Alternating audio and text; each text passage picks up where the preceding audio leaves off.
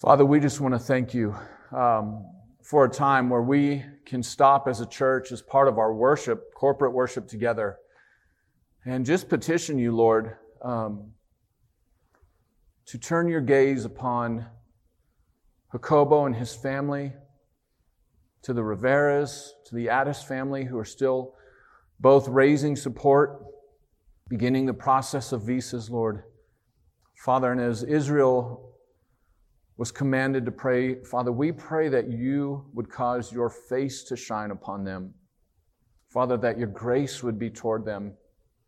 Father, that you'd bless the work of their hands for the sake of your name as they've gone out for Christ, Lord, that your gospel might be proclaimed in Burgos to a people who first sent missionaries to America, Lord, and we're sending them back as it's become such a dark, godless place, Lord, where the veil lies over their eyes and they see no need for Christ, Lord, not knowing their spiritual poverty. So God, we want to pray, especially for Jacobo and his family as they are on the field and largely alone, Father.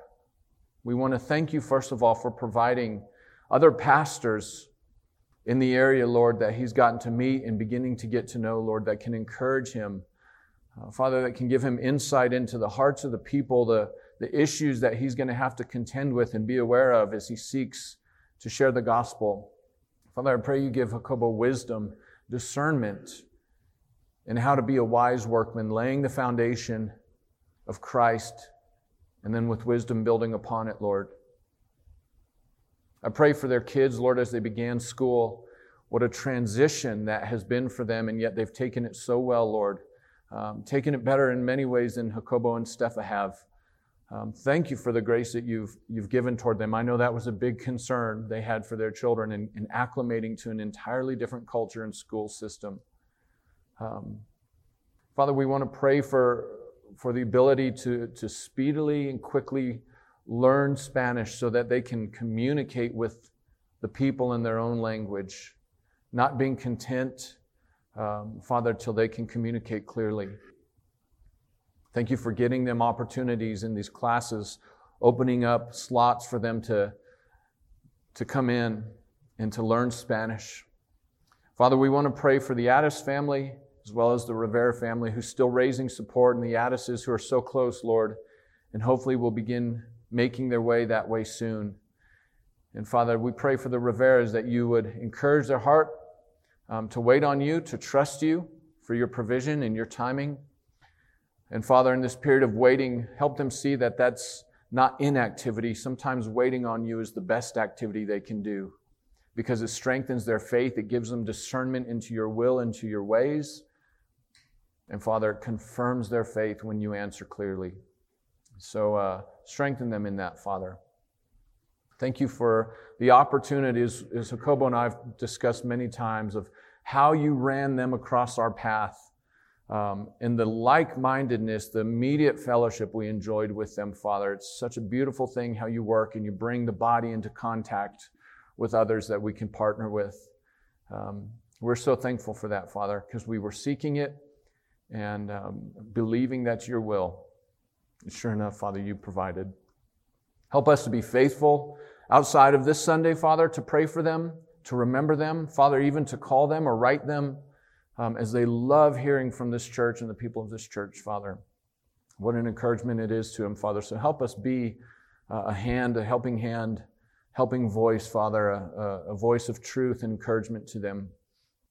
And we pray all this in Christ's name. Amen. All right. Thank you guys for being here. I'm excited for this morning's lesson. We are almost done with our series on discipleship. I wanted to go briefly through what the next couple of weeks will look like. I'll preach, obviously, this morning. Bo was on standby, just in case we had a baby. That's not going to happen. But we are scheduled to be induced Thursday, so I will have a baby next weekend, and I probably won't be here. So Bo is going to be in the pulpit next weekend. And then the following weekend after that, I'll finish the Discipleship Series we've been doing. And then we're going to move on to some other things, deacon ordination, as well as some church membership stuff that we're going to put in place. So let me recap for you kind of what we've looked at the last 3 weeks. It's important because this morning is really going to follow from that. We've looked at specifically the work of discipleship, and that begins, we saw, with evangelizing. Evangelism, first and foremost, is declaring the gospel. That's what evangelism is. It's verbal as well as visible. And that's been a very intentional aspect of our mission statement. The 3 points we have: gospel-centeredness, transformational community, and visible and verbal faith. In evangelism, I made the point, evangelism is distinct from works of service or outreach in that sense. You don't not do works of service or outreach works, but if you're doing works of service, you're not necessarily evangelizing. Evangelizing is speaking the gospel and showing the gospel that you speak through your life. From there, we saw the structure built into humanity from the very beginning of creation, that God made man, and it was not good that he was alone. And that was for me personally, a very influential message. I loved it. Even in perfect creation, sinless creation, Adam had fellowship with God. He walked with God. He talked with the Lord. But he was alone because there was no one who perfectly corresponded to him. And man truly needs that. That's something man needs as a creation of God.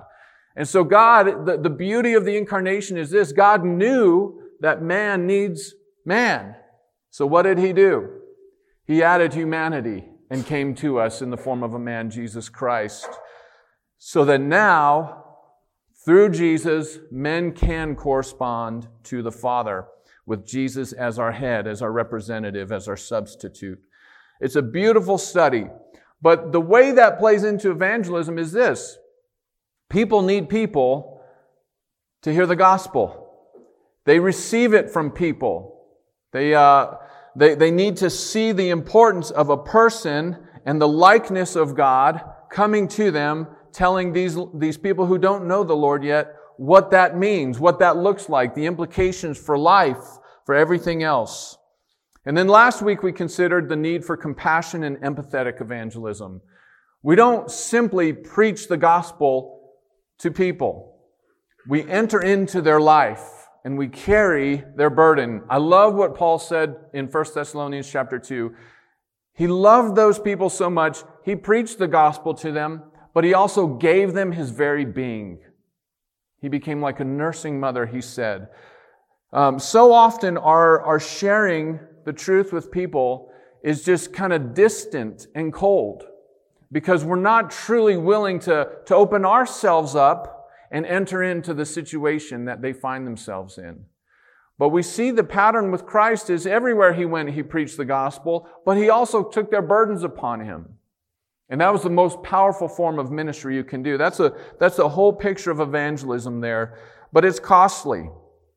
To be empathetic to somebody means you're going to open yourself up to carry their burdens. And guess what? Sometimes it's heavy, but they need it. In fact, Paul said that in doing that, you're actually fulfilling the law of Christ, carrying one another's burdens. Sometimes it's costly because you empathize, you're compassionate with them, you love them, you give, which is the nature of any godly love. It's to give, not to receive, but it's not reciprocated back. Christ gave and gave and gave and gave until ultimately he gave his very life. And the ones he gave his very life to were sitting there mocking him for it. So it's costly in that sense. You might not receive anything back, but it's still right to do. We're going to move past evangelism this morning into actually what happens when someone comes to faith. What are we aiming for? Hopefully you guys didn't miss the weather event that happened this week. We had torrential rains. I loved it. But as you guys know, I've been working, teaching one class at the Christian school. And the first morning it was raining, we get to school, and there's like a river flowing out of the school and down the walls and everything else. It was a mess. Lindsay's probably had it many years before me, before I got there. And so we, as the teachers, all jumped on board, started cleaning up tiles, mopping stuff up, putting trash cans out, ushering kids away from the puddles. But almost in every room, there's at least a little leak, and then in some rooms, there's literally flowing down the wall. It was a mess. And as I talked to our administrator about it, and just asked him some questions, he said that it's been like that ever since the building was made. And the roofers who originally put the roof on are unwilling to come fix it. And then everyone else they have brought out to try and fix it have been unable to fix it. And so it just continues to run. As I reflected on that this week in sermon preparation, I realized, that's exactly what so often happens in the church with discipleship.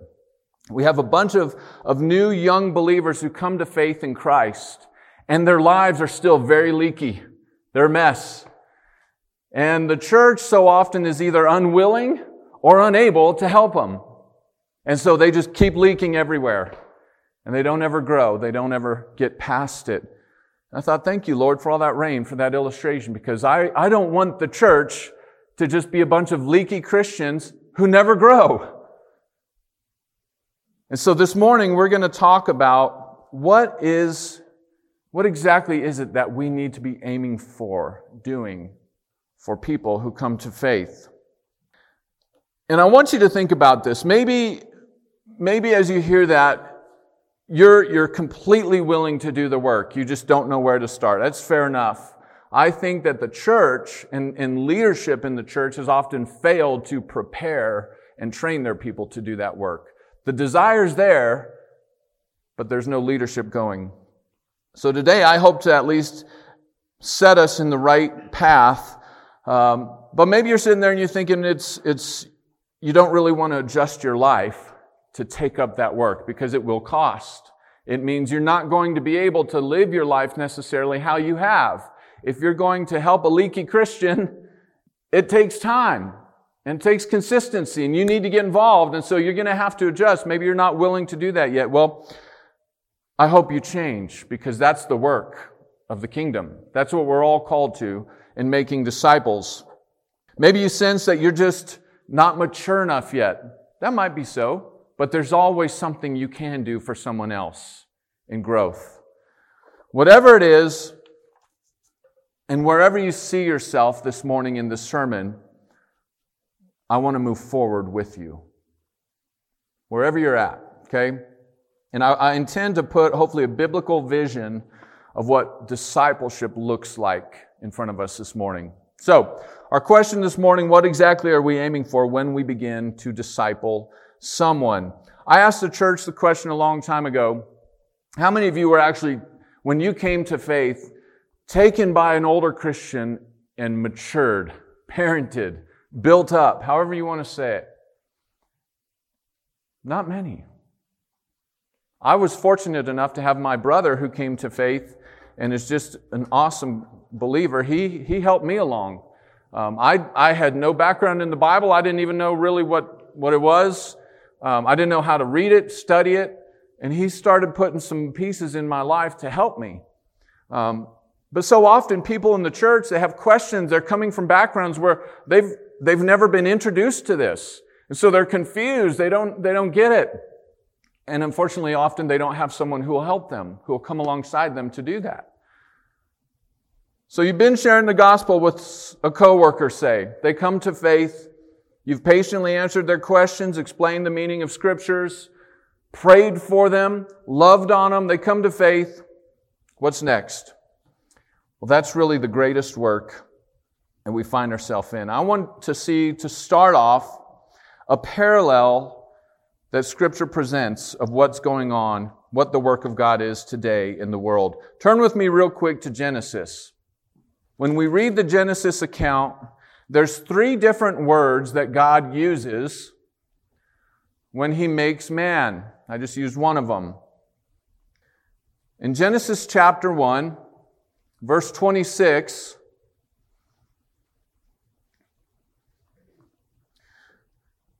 it says, "Then God said, 'Let us make man in our image, after our likeness.'" And then in verse 27, we're introduced to the second of the words. So God created man in His own image. In the image of God, He created him. Male and female, He created them. So the word make, the word created, and then in chapter 2, verse 7, Chapter 2 of Genesis basically zeroes in on day 6. Eve's not made yet. God is making Adam. In chapter 2, Genesis chapter 2, verse 7 actually, I think I said 6, but verse 7 says, "Then the Lord God formed the man of dust from the ground. And He breathed into his nostrils the breath of life." Those 3 words, make, created, formed, is what communicates to us what God did originally with the first creation. He makes people. He created them in His image. He formed Adam. And what's interesting about this for our first point, what are we after in discipleship? We're after that very thing. Let's look at it in the New Testament. All 3 of these words are used in the New Testament of the work of God in discipleship. In Revelation, let me read this to you. Revelation chapter 21, verse 5, in the context of this verse, John writes this down in the context of people becoming sons and daughters of God. He says, "Behold, I am making all things new." And in context, he's talking about children. So what's God doing? Making new children. Parallel Genesis chapter 1, verse 26. Same thing in Ephesians chapter 2, verse 13 and 14. Paul writes this, "Now in Christ Jesus, you who once were far off have been brought near by the blood of Christ, because He Himself is our peace, who has made us both one." Talking about Jews and Gentiles. The word create is used in the New Testament. 2 Corinthians 5:17, you know. "Therefore, if anyone is in Christ, he's a new" what? Creation.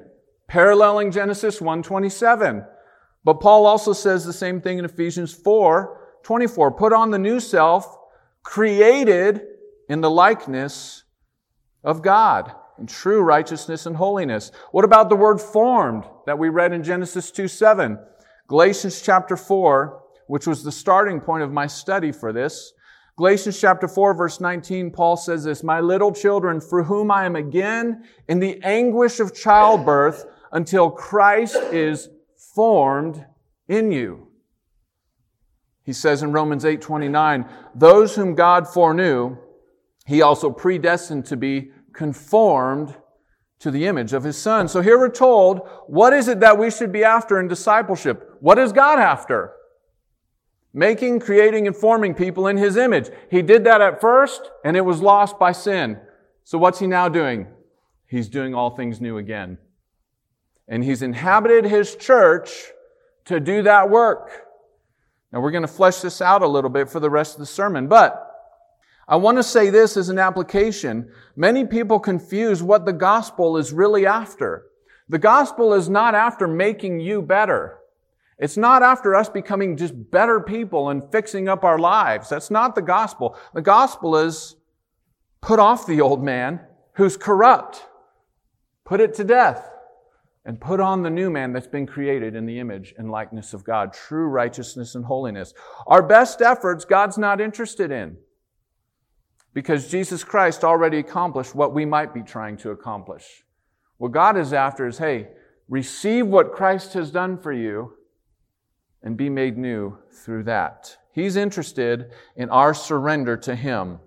When surrender happens, then the image of God begins to be created in us. As long as we try to do it ourselves and just fix up ourselves, we're never going to be recreated in the image of God. It's His work, and it will be by His means. That's our second point. What are the means that God uses to accomplish this work of making all things new? Well, two things specifically mentioned in Scripture. The Word and the Spirit of God. Turn with me to 2 Corinthians chapter 3. 2 Corinthians chapter 3. These are some awesome verses. So I want to read verse 3, and then we're going to jump down to the end of the chapter. 2 Corinthians chapter 3, Paul writes this in verse 3. "You show that you are a letter from Christ delivered by us, written not with ink, but with the Spirit of the living God, not on tablets of stone, but on tablets of human hearts." Jump down to the end of the chapter, verse 16 and following. He goes on to say, he's talking about the veil that Moses had to put over his face because the glory of the law, it was too bright for the people of Israel to look upon Moses. So he put a veil over his face, and that veil is symbolic of what happened to their heart. They couldn't see the glory of God because their hearts became hard. And so in verse 16 he says, when one turns to the Lord, the veil that is over their heart is removed. Now the Lord is the Spirit, and where the Spirit of the Lord is, there's freedom. And we all, with unveiled face, beholding the glory of the Lord, are being transformed. The root of that is the same word formed, morphu. Transformed is metamorpho. You're metamorphosed into the image of God. But here he says we're being transformed into the same image from one degree of glory to another, for this comes from the Lord who is the Spirit. So in both those verses in 2 Corinthians 3, Paul clearly identifies this is a spiritual work. The Spirit of God is the one transforming us into His own image, the image of Christ. It's not ink that we're using to transform people. The Spirit of God is transforming us. What about the Word? John 17:17. Jesus' high priestly prayer for us. He prayed very simply this: sanctify them by your truth. Your word is truth. If you don't know what sanctify means, it means be made holy. Set them apart by your word. Your word is truth. So the Word and the Spirit in this work of discipleship, when we seek to recreate the image of God as we're discipling people, it's a spiritual work, and the Word of God is the pattern, okay? So I want you to understand that the Word of God is the pattern, and the Spirit of God accomplishes this work according to the pattern of the Word. Go with me to Colossians. I know we're jumping to some verses here, but this is close to the main text of this sermon that I have. Colossians chapter 1. I want you to see this statement that Paul makes. The end of chapter 1, beginning in verse...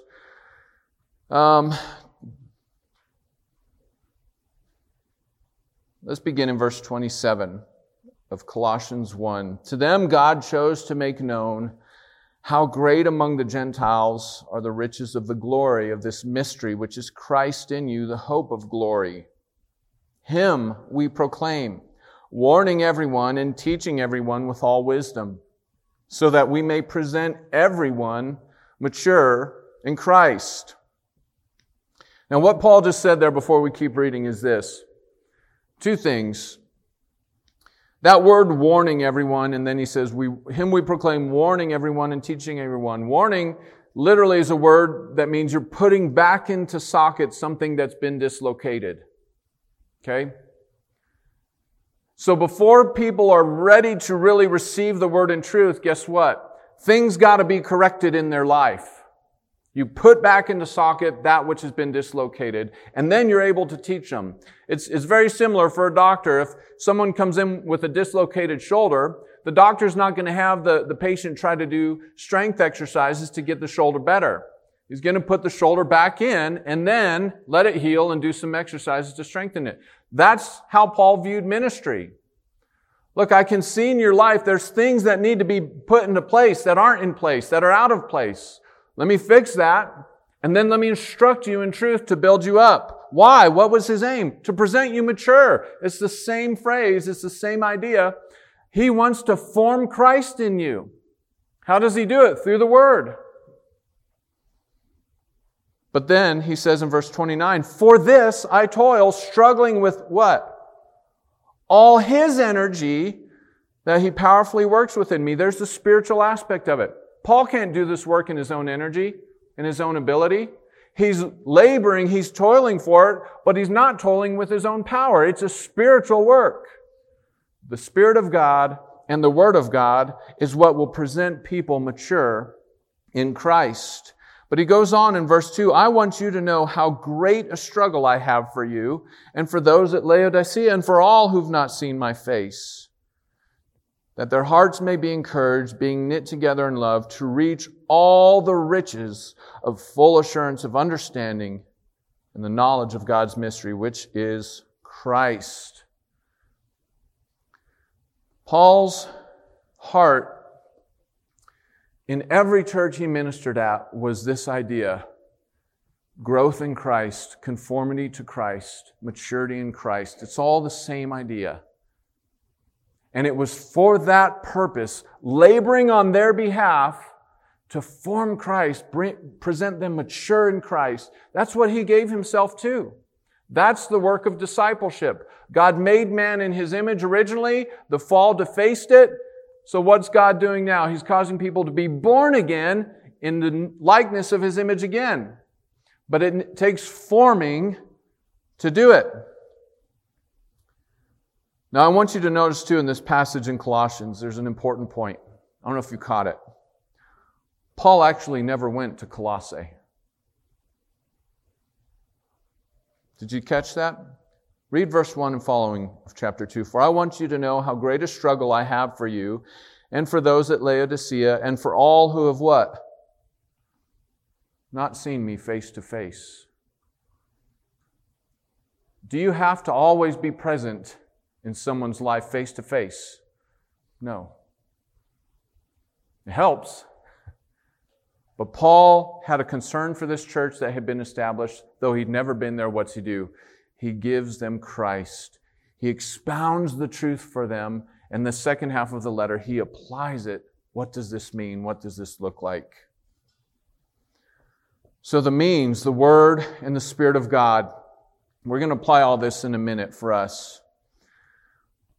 Third point, what is it that's being formed in people? When you disciple someone, what is it that you're actually aiming to do for them? There's three things, at least in Scripture, that we can see.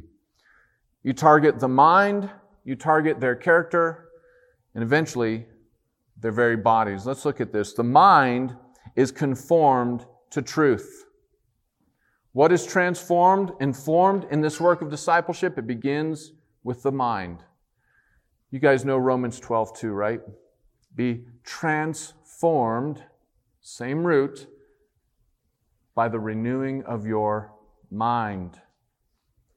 The very first thing that someone who comes to faith in Christ needs is for their mind to be washed by the Word. For them to come to know Jesus in truth.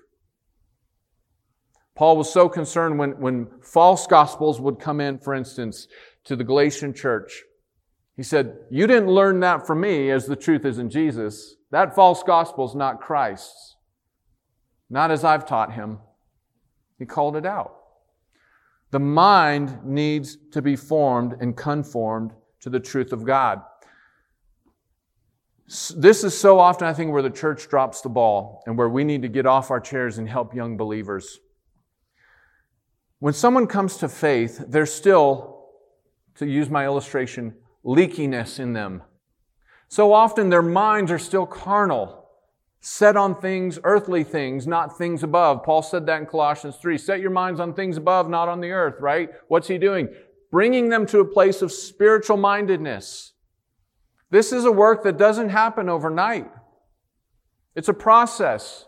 And what's needed for young believers is someone who does have a good grasp of the Word, who's fellowshipping with God through the Word, who can teach them the Word to do it, to come up alongside them and say, hey, I see this in your life. I see you've got questions here. Let me help you answer them. Let's search it out together.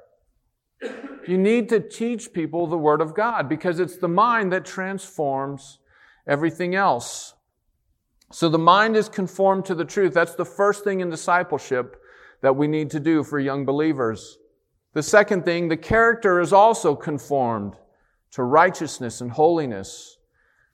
We read the two passages, Ephesians 4:24. You've been created, born again in the likeness of God. That likeness is true righteousness and true holiness. So our minds are washed by the Word. It's transformed. That then affects how we live. No longer do we think that sin is okay, these things that we used to do. Now we see it as God sees it. My mind's been transformed. Well, what happens from there? My life is changed. That's a process, though. Again, it's not something that happens overnight. And not only that, it's something that young believers need more mature believers to help them with, to grow in. Have you ever noticed in Paul's writings how he structures his letters? This is awesome. And it proves this point. Every one of Paul's letters, the first half of the letter, what he does, he expounds on the truth. He explains truth to people. Doctrine. But he doesn't stop there. The second half of his letter, he takes what he expounded and he makes it personal. He applies it. There's character.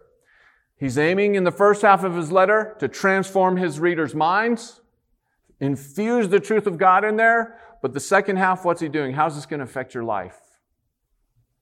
Paul's always so balanced in what he's doing. He's making disciples even as he structures his letter.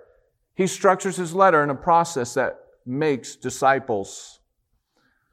So everywhere we look in the New Testament, the mind and the character are being formed to Christ. Now, I did want to say this earlier because this will help clear up the next point. When we are conformed to the image of Christ and to His likeness, it's not that Jesus is, we're going to look physically like Jesus, right? I don't want you guys to think that. And it's not even, for instance, as Mormonism might teach, that we actually become deity. No, we don't become deity. That's not what the likeness of God means. It is the character of Jesus that is formed in us. And so when you see righteousness, when you see truth, when you see holiness, you might see it in different faces in the crowd, but it's the same. It's the same. That's what's being formed in every child of God. The third thing that's targeted is the body. Now, this is not the focus of our study, but I do want to read this just to be complete. In Philippians chapter 3, Paul says, our citizenship is in heaven. This is verse 20 and 21. And from heaven we await a Savior, the Lord Jesus Christ, who will transform our bodies, our lowly body, to be like His glorious body, by the power that enables Him even to subject all things to Himself. John says when Christ appears, we don't know what we're going to look like yet, but we will look like Him. We will be like He is. It's the same idea. Our minds are transformed, our character's transformed, and one day our very bodies will reflect His very glory. So it's a total makeover that Jesus is after in people. And it's not just something new in number, it's something brand new. Qualitatively, not quantitatively. If you want a deeper study on that, just for your personal reasons, go read 1 Corinthians 15, where Paul expounds on that. The first is sown the natural body, then the spiritual body. First comes the natural, then the spiritual. Paul talks about this same truth in 1 Corinthians 15. So the main point here for the rest of this sermon, what's our role in this? What's our role? Because unfortunately, I'll confess this, I've been parts of a theological tradition that I now somewhat make distinctions with, that is so focused on the sovereignty of God and salvation that they actually separate out man's role.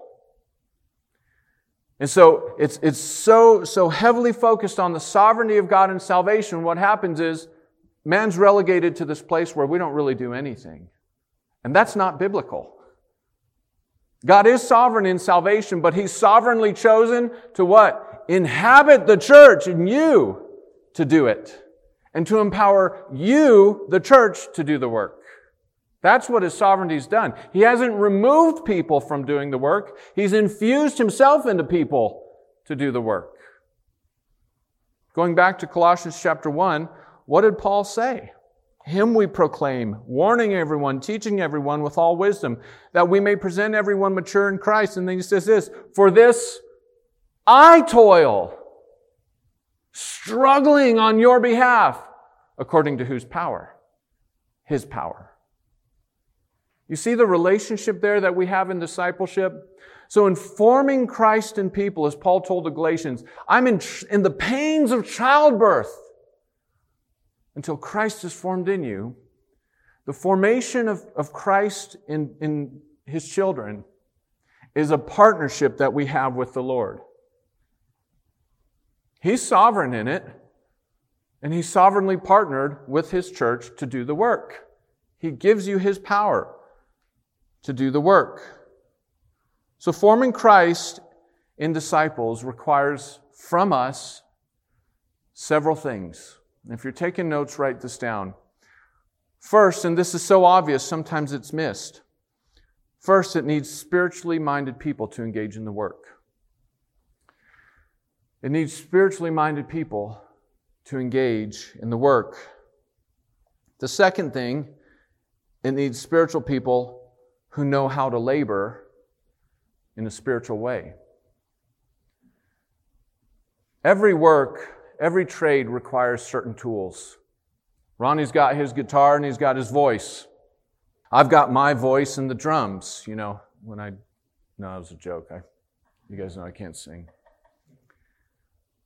Every work requires certain tools. When you're engaging in spiritual labor, you don't use carnal weapons, right? 2 Corinthians 10:5. Actually, 3-5. The weapons of our warfare are not carnal, but spiritual, right? So spiritual people who know how to labor in a spiritual way. You're not going to have success making disciples, which is a spiritual work, laboring for it in a carnal way. All you're going to do is reproduce the flesh, not reproduce Christ. The third thing, it needs spiritual people who know how to form spiritual realities in others. It needs people who can come look at a leaky roof, identify where the leaks are, and know how to fix it. That's what it needs. That's the work that we partner with Christ in the church. Martin Luther, I love how he said it. Hopefully you all know who Martin Luther is. He says this, the word comes from the mouth of a minister or teacher, and he's not simply thinking of a pastor in context. Anybody who speaks, teaches the word is what he's talking about. The word comes from the mouth of a minister or a teacher, and it enters into the heart of the person who hears it. It's in the heart that the Holy Spirit is present and imprints the word heard on their heart, so that the heart of the person will consent to the word. He concludes this, every godly teacher thus is a father who engenders and forms the shape of a Christian heart, and that by the ministry of the word. Let me say this, if you're a parent, if you're a Christian and you've shared the gospel with people who don't know the Lord, if you're a coworker who's sharing the gospel with people, Martin Luther just said this of you. You are, in a sense, a father engendering the truth in someone's heart. You are shaping their heart with what you say and do. And what we ought to be doing as the church is speaking the Word of God into people's lives, because the Word of God is what the Holy Spirit of God uses to then transform. That's the partnership. So true disciplers press beyond simply friendships. I was talking to Bo about this week. What we find so often in church is really good friendship. You know what I mean? Now, I'm not dogging that. That's good. Friendships are not bad. But friendships are not necessarily discipleship. What do I mean by that? I mean, true discipleship, to become a discipler, presses beyond just a platonic friendship, and it engages people with the realities of Christ in their life. Hey, where are you at with the Lord? What is the gospel doing in your life now? What's Christ doing in your life on your behalf? What's He showing you? You speak about spiritual things, spiritual realities. Friendship doesn't necessarily do that. True disciplers discern what may be lacking spiritually in someone else. You can see areas of weakness in each other. Now, I want to make this clear too. We don't just want to envision ourselves as the one looking at other people and what lacks in them, and I can go do that for them. You may be used in that way, right? Pastoral ministry is largely that. You can engage with people and see, hey, They need help in this area of their walk. They're deficient. But it's symbiotic. It goes this way too. Even as a pastor, guess what? I need you guys to speak truth into my life. Why? Because Christ is still being formed in me as well. I haven't arrived yet, just like Paul said. I haven't attained it. Bo and Dwayne and I are not there. So it goes both ways. But disciplers, whatever direction it's going, have spiritual discernment. And they can speak to spiritual issues.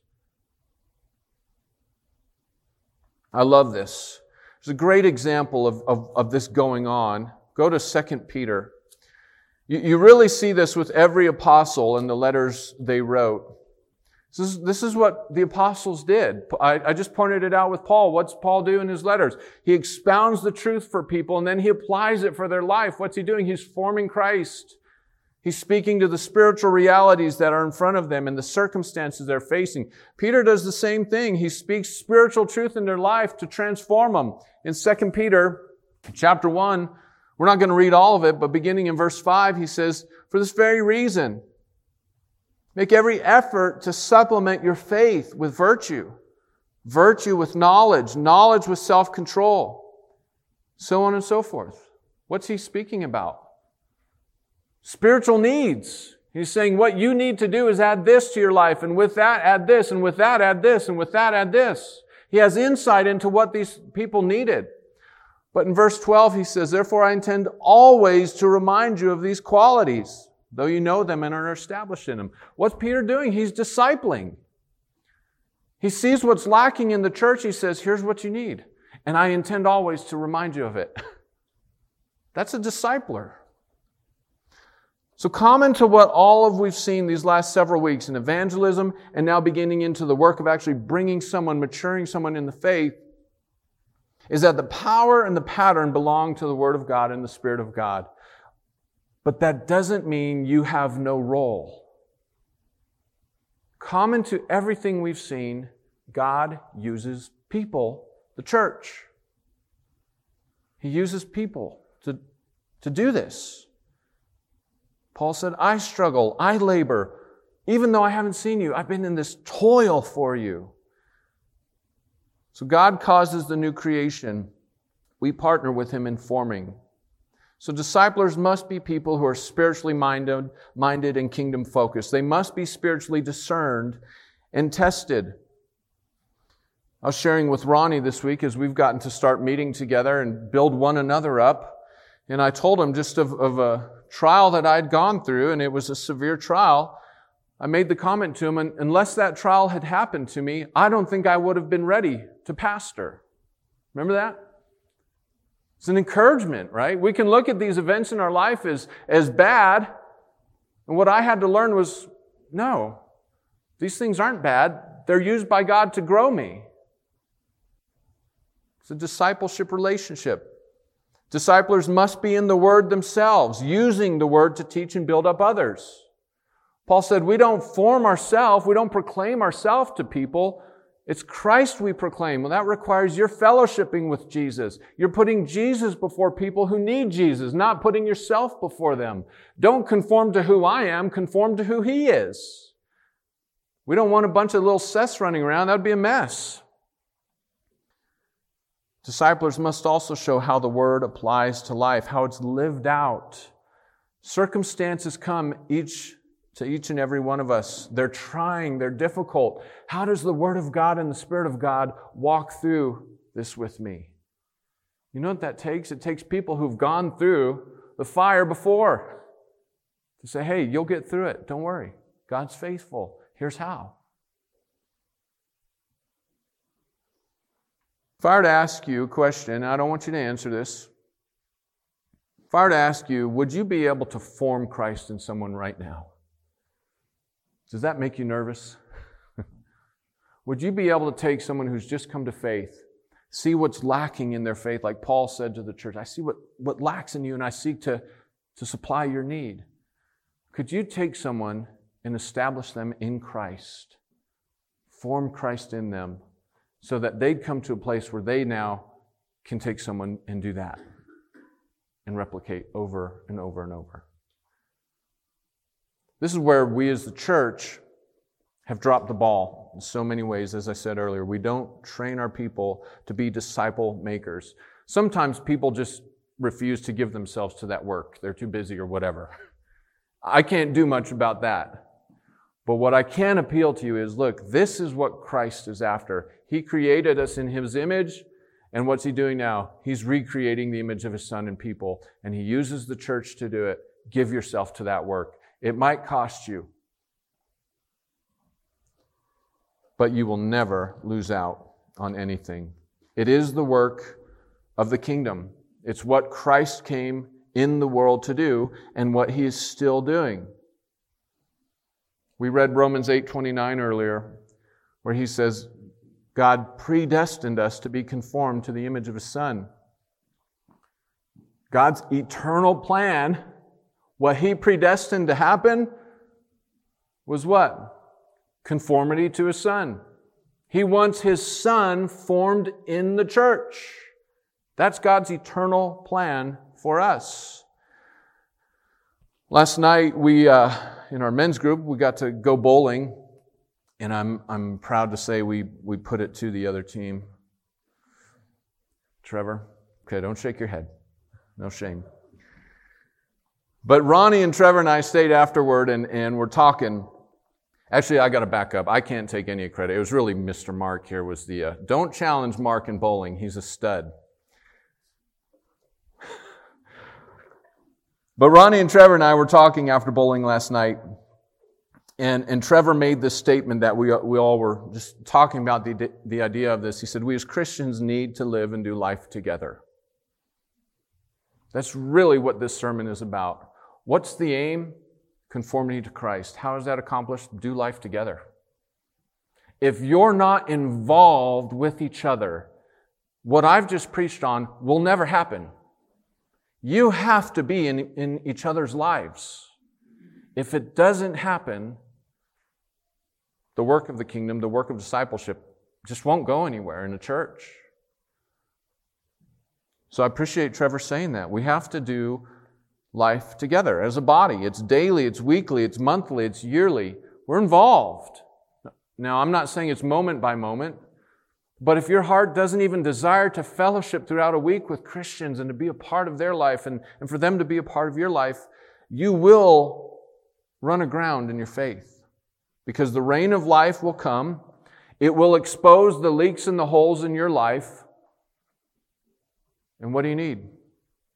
You need the body to come alongside you and carry your burdens. That is the royal law of Christ. And that is what He calls us to fulfill. That requires the one who comes to give up something they may have wanted to do. And say, that can wait. I can pour into these things. It's a level of intimacy with each other where we would gladly spend and be spent in the building up of one another rather than doing what I want to do. That's what Paul said, Philippians chapter 2. Have that mindset in you. That was the mindset of Christ. Count each other as more significant than yourselves. Don't look to your interests only, but to the interests of others. How many of you, I wrote this down in my notes for me, have I truly given myself to you as a church where the pain, the anguish of Christ being formed in you is felt as severe as birth pains? I'm about to go through, let me back up. About to put my foot in my mouth. My wife, with me looking on, is about to go through birth pains. It's anguish, right? It's severe. But that's what Paul used to communicate how he felt in this process on behalf of the Galatians. It's so severe of a burden. I want to see Christ formed in you. And I labor, I struggle, I toil for that end until it happens. Have you come to that place yet? When you look at other members of Waypoint here, do you have that anguish in your soul for them?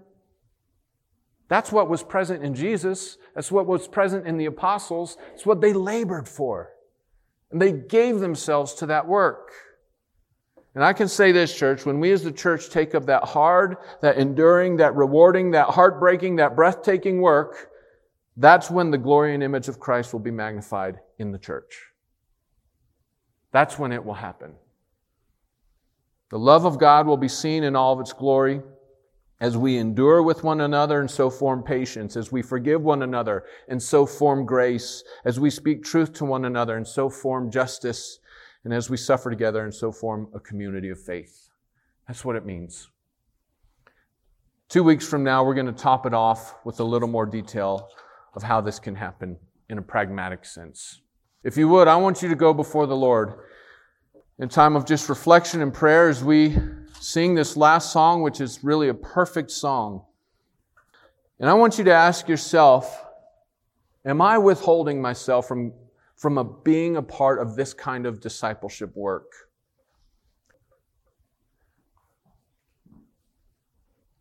As your eyes are closed, just think about these things. Christ came for you. He sought you out when you weren't seeking Him. He called you to Himself when you weren't asking. And He calls you into this relationship of conformity to Himself. Has it stopped there for you?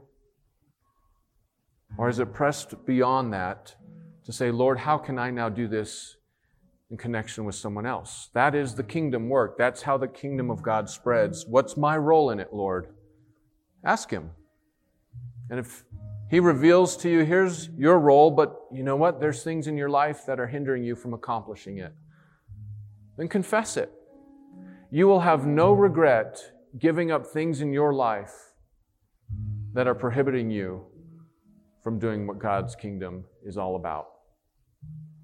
In fact, your joy will be increased, your purpose will be fulfilled, your identity will be seen. You'll be full of grace and truth.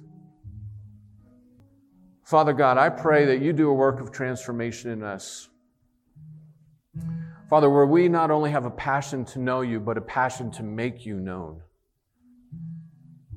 Father, having been recipients of your grace, having tasted of your kindness, of your forgiveness toward us, Lord, compel us, as we saw last week, to go out and give that away. And Father, once we give it away, to build people up to maturity in Christ, to become disciple makers, people who are spiritually minded, spiritually equipped, spiritually discerned and tested, to be able to take someone who's just come out of the world and to establish them in righteousness and holiness. To help facilitate through the preaching and teaching of your word the transformation of their mind, where they see Christ in all of His glory and all of His beauty and truth. And Father, where they're established firmly in you so that they can take that mantle up and reproduce.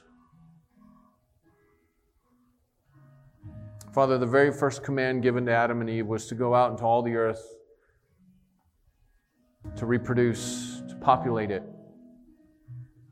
And parallel that to the New Testament command, Father, we are to do the same thing. We are to form Christ in people who are in the world, so that your image, your glory, your love might fill the earth. So, Father, make us passionate about this. Help us not to fear. Father, if we sense immaturity or deficiencies in ourselves, help us to look to you, who will equip us for every good work and purpose. In fact, you already have, Peter says. You've given us everything we need pertaining to life and godliness. But you tell us to go. Father, as we sing this last song, Here's My Heart, may we truly sing it from our heart. May we mean what we're saying. Father, if we're not willing to give you our hearts, to be Lord, to direct us to do this or that, Father, help us to not sing it and keep ourselves from hypocrisy. If we mean it, Lord, here's our heart, then do what you will with us. Take us into whatever ministry it might be. Help us to give ourselves fully to you in it. We pray in Christ's name.